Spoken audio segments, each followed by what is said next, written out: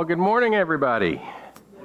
Man, the kids looked really excited to head downstairs this morning. If we came into church as much excited as they were to go downstairs, I don't know what would happen. But it's all right. We are here. We are serving God. We are worshiping God this morning, and I'm so happy to have everybody here. Some of us are tired. Some of us are a little bit under the weather, but God is good all the time. And we are right now in the middle of the church calendar in this time that we know as Lent. Lent is a 40-day time of fasting and prayer and almsgiving or giving to the poor that helps us to reflect on the events leading up to the death and resurrection of Jesus Christ. And fasting is often represented during Lent not by giving up all food, although there are some people that do that. They give up all food for a period of time. But most of us might think of the fasting as far as giving up something. Has anybody ever given up something for Lent? I remember growing up, and that was the thing. What are you going to give up for Lent? And I never understood it when I was a kid, but you had to give up something for Lent. So, I gave up going to school for a while. That didn't work, apparently. But no, we're supposed to give up something and use that time, use that resource, use whatever that is to focus on God. And people give up a lot of different things for Lent. The most common is giving up sugar for Lent. So you coffee drinkers that use sugar, you give up those sugar, or people give up chocolate, people give up sugary drinks, all of these things that people give up. Right behind sugar, I'm very hesitant to say this in front of this particular congregation, is coffee. People give up coffee for Lent. People give up alcoholic beverages for Lent. People try to quit smoking for Lent. People do all of these things mostly just to say that they've given up something for Lent. But for some, we don't fast necessarily food. We fast things like television. People will give up television. They will give up social media. I've known people that, they sign off on Ash Wednesday and say, I'll see you after Easter, and they sign off from social media. Some people give up makeup. Some people give up hot showers. They'll only take cold showers during Lent. They give up shopping during Lent, except for the necessities, right? So a lot of things. And if you're really, really super spiritual, you're giving up bacon for Lent. And I know it must be difficult for the congregation to hear that your pastor is not super spiritual, because I have not given up bacon for Lent. But this idea behind fasting, giving up things, is so that we might focus our attention on God and to mostly focus on the fact that He is the one that provides for us as Christians. And as we miss the things that we give up, we may focus more deeply on who God is. I know when you're fasting meals, it's suggested as you are spending that meal time, instead of eating, that you're studying Scripture, that you're spending time in prayer. Maybe you're spending time building healthy Christian relationships with other people. Maybe they're fasting along with you, and you can get together and study Scripture, and you can pray, and you can just talk about who God is. But that's the season that we're in right now, and obviously, every Sunday we come together and we focus on who God is. We focus on worshiping Him. We focus on learning more about Him. And this morning we are continuing that study. We're talking through this sermon series called God on Trial. And we're exploring the ways that God and God's children have been indicted throughout history. And particularly here in Western society, a lot more so than in some other parts of the world. But last week we started looking at the time that Jesus spent in the wilderness. So we've gotten into the Lent time, and we're focusing a lot now on Jesus. And right before Jesus entered the public ministry, after he was baptized by John the Baptist, the Holy Spirit led him into the wilderness. And while he was there, Satan indicted him 3 times with this phrase. The phrase is, "If you are the Son of God." And last week we looked at Luke chapter 4. We read this encounter, and we read that Jesus was led by the Spirit in the wilderness for 40 days, being tempted by the devil, and he ate nothing during those days. And we saw Satan's temptation that Jesus should turn a stone into bread to feed himself, to feed his hunger. And we saw Jesus turn to Scripture to defend himself against this temptation, because Satan was asking Jesus to rely on himself instead of relying on the Father. And I think a lot of times we, and I know I personally, tend to depend on myself more than I depend on the Father. And I forget sometimes that God is the provider of everything. So Jesus uses this scripture to say, no, God is my provider and he will feed me. But there's also something else kind of going on here too. Satan was asking Jesus to use God's own creation in order to fulfill his selfish purposes. And I know that doesn't make sense, but in the Bible, in John chapter 1, we read that Jesus was in the beginning with God. All things were made through him, and without him was not anything made that was made. And if we look at this closely, Jesus made that stone. Jesus made that stone. So if Jesus made it, why wouldn't he change it? Right? It's his, it belongs to him. But God, through Jesus, created all things with a purpose. That stone was created for a purpose. Now, we don't know what the purpose of stones is, right? We know that some of them are pretty, and some of them we use in our driveways, and some of them we use to build things. There are all kinds of purposes, but one thing that the purpose of that stone was not was to feed somebody, let alone feed Jesus. And what Satan was asking Jesus to do was change the purpose of creation for his own selfish reasons. And that's just not how God works. Satan knows that. He knows that's not how God works. And to get Jesus to turn that stone into bread would be to say that God's purpose for that creation was wrong. That's what we're looking at here. We read this story over and over again, and I know I've read it dozens of times, but when we start digging deeper and start to understand exactly kind of the psychological things going on with Satan and the things he's trying to get Jesus to do, it gets so much deeper and so much more meaningful for us today. Because the world today tries to convince us that God's creation is wrong, don't they? And we talked a couple of weeks ago about how humanity has taken to calling sin good and calling good sin. And we talked about how the world wants to believe that God made people wrong, that he put them in the wrong kind of body. We've talked about all of those things, and this is what's happening here with Jesus.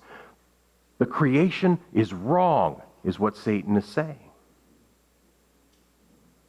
And more often, Christians are believing this lie, that creation is wrong. And we know that Jesus answered Satan in this situation, and he quoted Deuteronomy chapter 8, and he said that man does not live by bread alone, man lives by every word that comes from the mouth of the Lord. And we see Jesus turn the focus back to God. He turns the focus back to God's creation.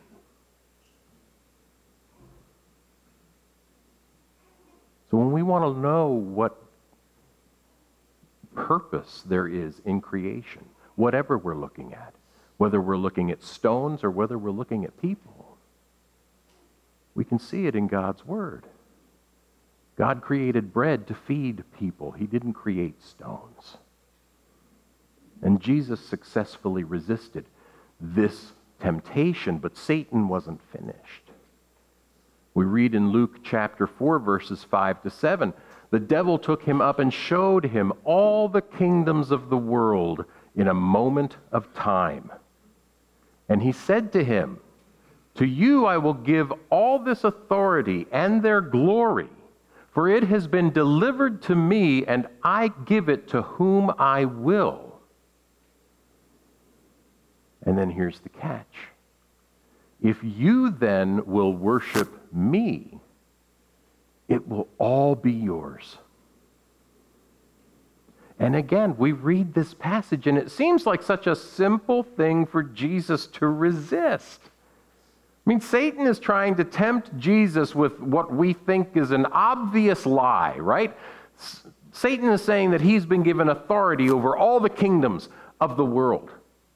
And we know that that's not true, right? Because Psalm 24:1 says, the earth is the Lord's and the fullness thereof, the world and those who dwell therein, right? This is an easy one. Jesus, you don't even have to fight it.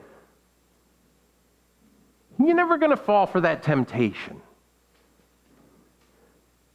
Except we read in Luke chapter 4 that Jesus was being tempted by Satan. And this is one of the 3 temptations out of 40 whole days that the author focuses on. There must be something more to it. There must be something more than just these ideas that we have developed over years and years of just reading and rereading this passage. And it is a temptation, but we have to go back to the place that we've gone to so many times before to understand what this particular temptation is. We got to go back to creation. We got to go back to the Garden of Eden. When God created humans, remember that he gave humans authority over everything? In Genesis chapter 1, verse 28, and God blessed them, and God said to them, be fruitful and multiply and fill the earth and subdue it, and have dominion over the fish of the sea, over the birds of the heavens. We know that the earth is the Lord and the fullness thereof, the world and all that is within. But when God created humans, he transferred his authority to them. He said, you take care of the garden, and you hold dominion over the animals, and you be fruitful, and you multiply, and you subdue the earth.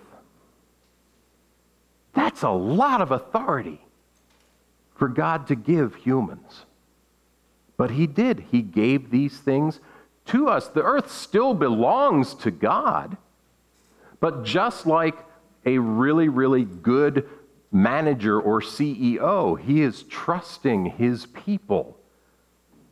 He is giving his people the authority to make decisions on his behalf in order for the world to work rightly. And I know a couple of you are looking at me skeptically, I know. But when we think about this idea of our authority, and when we think about that we were in charge of everything, and then we abdicated our authority. We gave it up. We turned it over to Satan once we ate the fruit that we weren't supposed to eat. Romans chapter 1, verses 23 to 24. Therefore God gave them up in the lusts of their heart to impurity, to the dishonoring of their bodies among themselves, because they exchanged the truth about God for a lie, and worshipped and served the creature rather than the Creator, who is blessed forever. Amen. And again, there's some things that I think we forget, or maybe some things that we never knew in the first place. Number one, Satan is a created creature. He was created by God. He was one of the angels before he rebelled against God and was kicked out of heaven, along with all of his rebel friend angels. Like a third of the angels got kicked out of heaven because they rebelled against God. And when God created the heavens and the earth, Satan manifested himself as one of God's earthly creations. He manifested himself as a serpent. And the serpent tempted Eve to disobey God, to say, God doesn't know what he's talking about. You have all of this authority, but God doesn't want to let you have it all, even though he knows you can. All you've got to do is eat this fruit, and you will be like God, knowing good and evil. That was the temptation in the garden. And that's what Eve did. She took the fruit and she ate it. And then she took it to her husband Adam, and he ate it. And that is where sin was born. And this Romans passage says that God gave unrighteous humanity up to sin. And by saying that, what he really is saying is God gave us up to Satan. Because we worshiped the creature. We believed the creature rather than the Creator. I mean, have you ever thought about that? Before you came to faith in Jesus Christ, before you accepted his gift of salvation through his death and resurrection, whether you realized it or not, whether you knew it or not, whether you even thought about it or not, you worshiped Satan. Most of us don't know it because Satan is really good at hiding that fact, and he hides it behind really, really intricate fantasies. Fantasies like, you should live your truth. As if truth doesn't actually exist except in ourselves. He hides it in fantasies like, if it feels good to you, you should do it. You should do it. You got to look out for yourself because nobody else is going to look out for you. You're the one that's responsible for your happiness, and you should go out and you should pursue your happiness, finding your truth. All of these things are just fantasies. They are lies that keep us worshiping the creature, worshiping ourselves, and by extension, worshiping Satan. This is what Jesus is facing here. Satan is trying to convince Jesus to accept this lie. That all you have to do is worship me, and I will give you everything.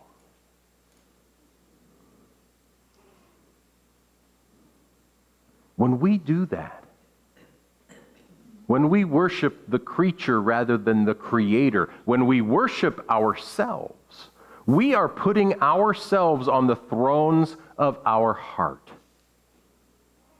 You didn't know you had a throne on your heart, did you? It's there. We are putting ourselves there, and we're letting Satan sit right next to us. But just because Satan is working overtime to get himself on the throne of our lives, that doesn't mean that we're absolved of responsibility either. We are making those choices. God has given us free will. We could decide to follow God. We could decide that we are going to accept Christ's salvation. But we don't. We continue to worship the creature. And God tells us in Romans chapter 1, verses 19 to 21, for what can be known about God is plain to them, those who don't know God. What can be known is plain to them because God has shown it to them. For his invisible attributes, namely his eternal power and divine nature, have been clearly perceived ever since the creation of the world in the things that have been made, so they're without excuse. For although they knew God, they did not honor him as God or give thanks to him, but they became futile in their thinking, and their foolish hearts were darkened. And in verses 28 to 32, it continues. And since they did not see fit to acknowledge God, God gave them up to a debased mind to do what ought not to be done. They were filled with all manner of unrighteousness, evil, covetousness, malice. They're full of envy, murder, strife, deceit, maliciousness. They are gossips, slanderers, haters of God, insolent, haughty, boastful, inventors of evil, disobedient to parents, foolish, faithless, heartless, ruthless, though they know God's righteous decree that those who practice such things deserve to die. They not only do them, but give approval to those who practice them.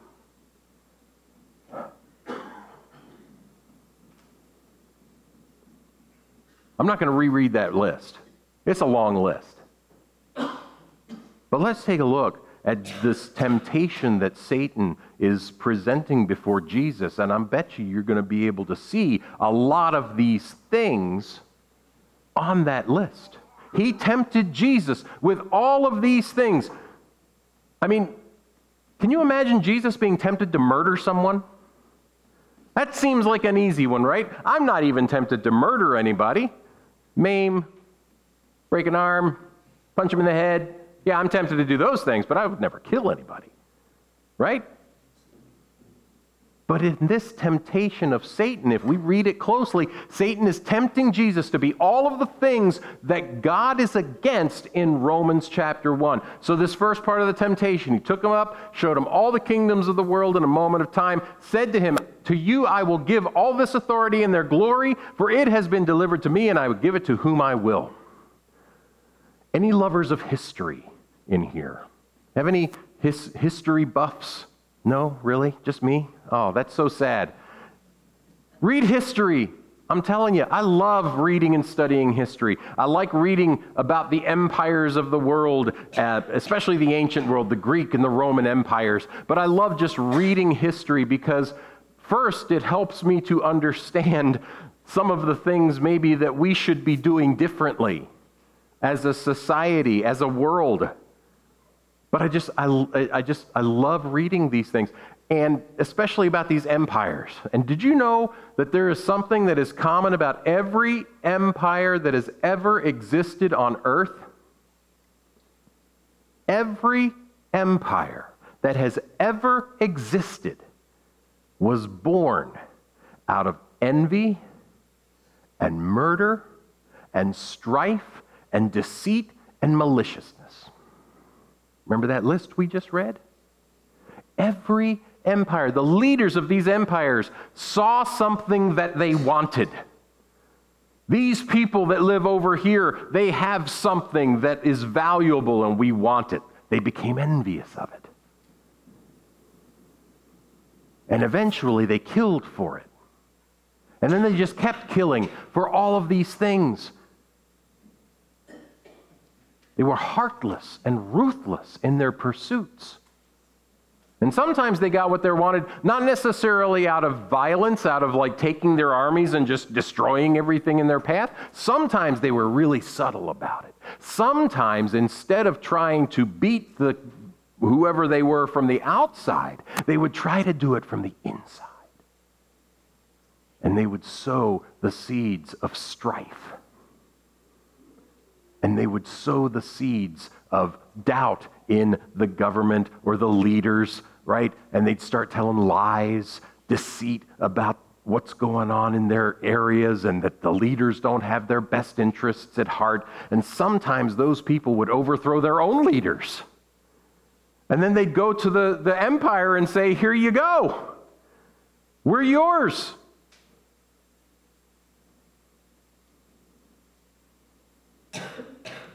One of the things on that list was that people were the inventors of evil.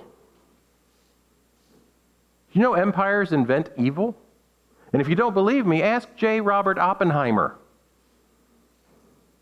He was the leader of the team that invented the hydrogen bomb that was dropped on Hiroshima and Nagasaki during World War II. He is actually quoted as saying that the bomb that he and his team invented was an evil thing. That it only had one purpose, and that was murder. It was an evil thing. So when we read Romans chapter 1, and we read Luke chapter 4, and we put them together, these are some huge temptations that Satan is throwing Jesus' way.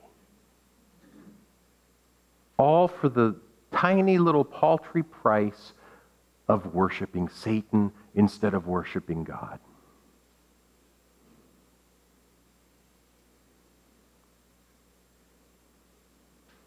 He was also encouraging Jesus to be haughty, to be insolent. Look at me, I now have control over all the kingdoms of the world.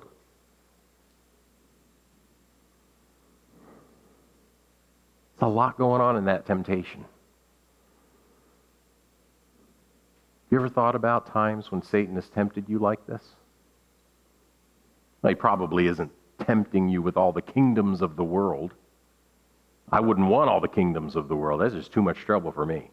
That's too much to keep track of. But I'll tell you what, he could tempt me to be the king over my own little kingdom of the world, my own little area of the world.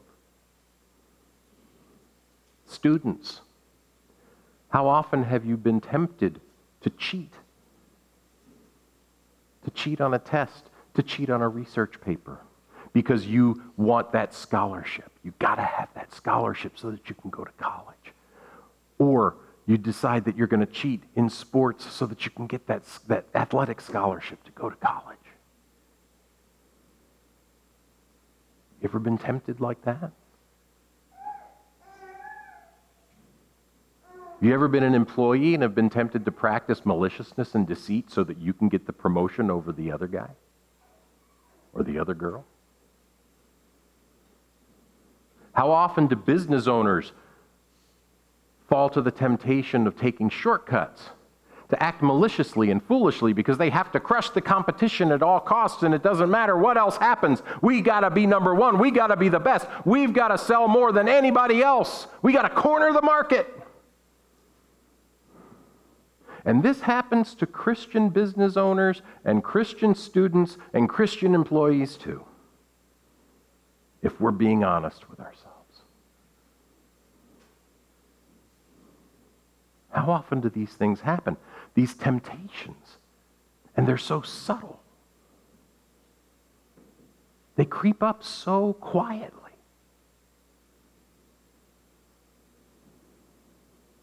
Well, Satan just wants what's best for you. He just wants you to be happy. And we fall for it. But it's not how it ought to be. And Jesus' reply to Satan is very straightforward. And again, it's straight out of Scripture. Jesus says, "It is written, you shall worship the Lord your God, and him only will you serve." And that's right out of the book of Deuteronomy again. Last week it was Deuteronomy 8. This week is Deuteronomy 6. It is the Lord your God you shall fear. Him you shall serve, and by his name you shall swear. And when this word fear comes up, don't think of it as being this kind of like knock-kneed, frightened kind of thing. When we're talking about fear here in the Hebrew, it means to have reverent awe for. It is a deserving thing that God should be treated with reverent awe. That's how we're supposed to worship him. And we don't even get that right. I think sometimes about how often I come to church on a Sunday morning and I'm so involved with all of the things that are going on and all of the people that I have to talk to and all of the stuff, and I get the mail and I have to go and do this, that when I actually finally come in to be where I'm supposed to be worshiping God, all I'm doing is thinking about other things. That's not how it ought to be. I hate to ask this, but how many of you are sitting there thinking about all of the things that are coming up this afternoon and not thinking about worshiping God with reverent awe?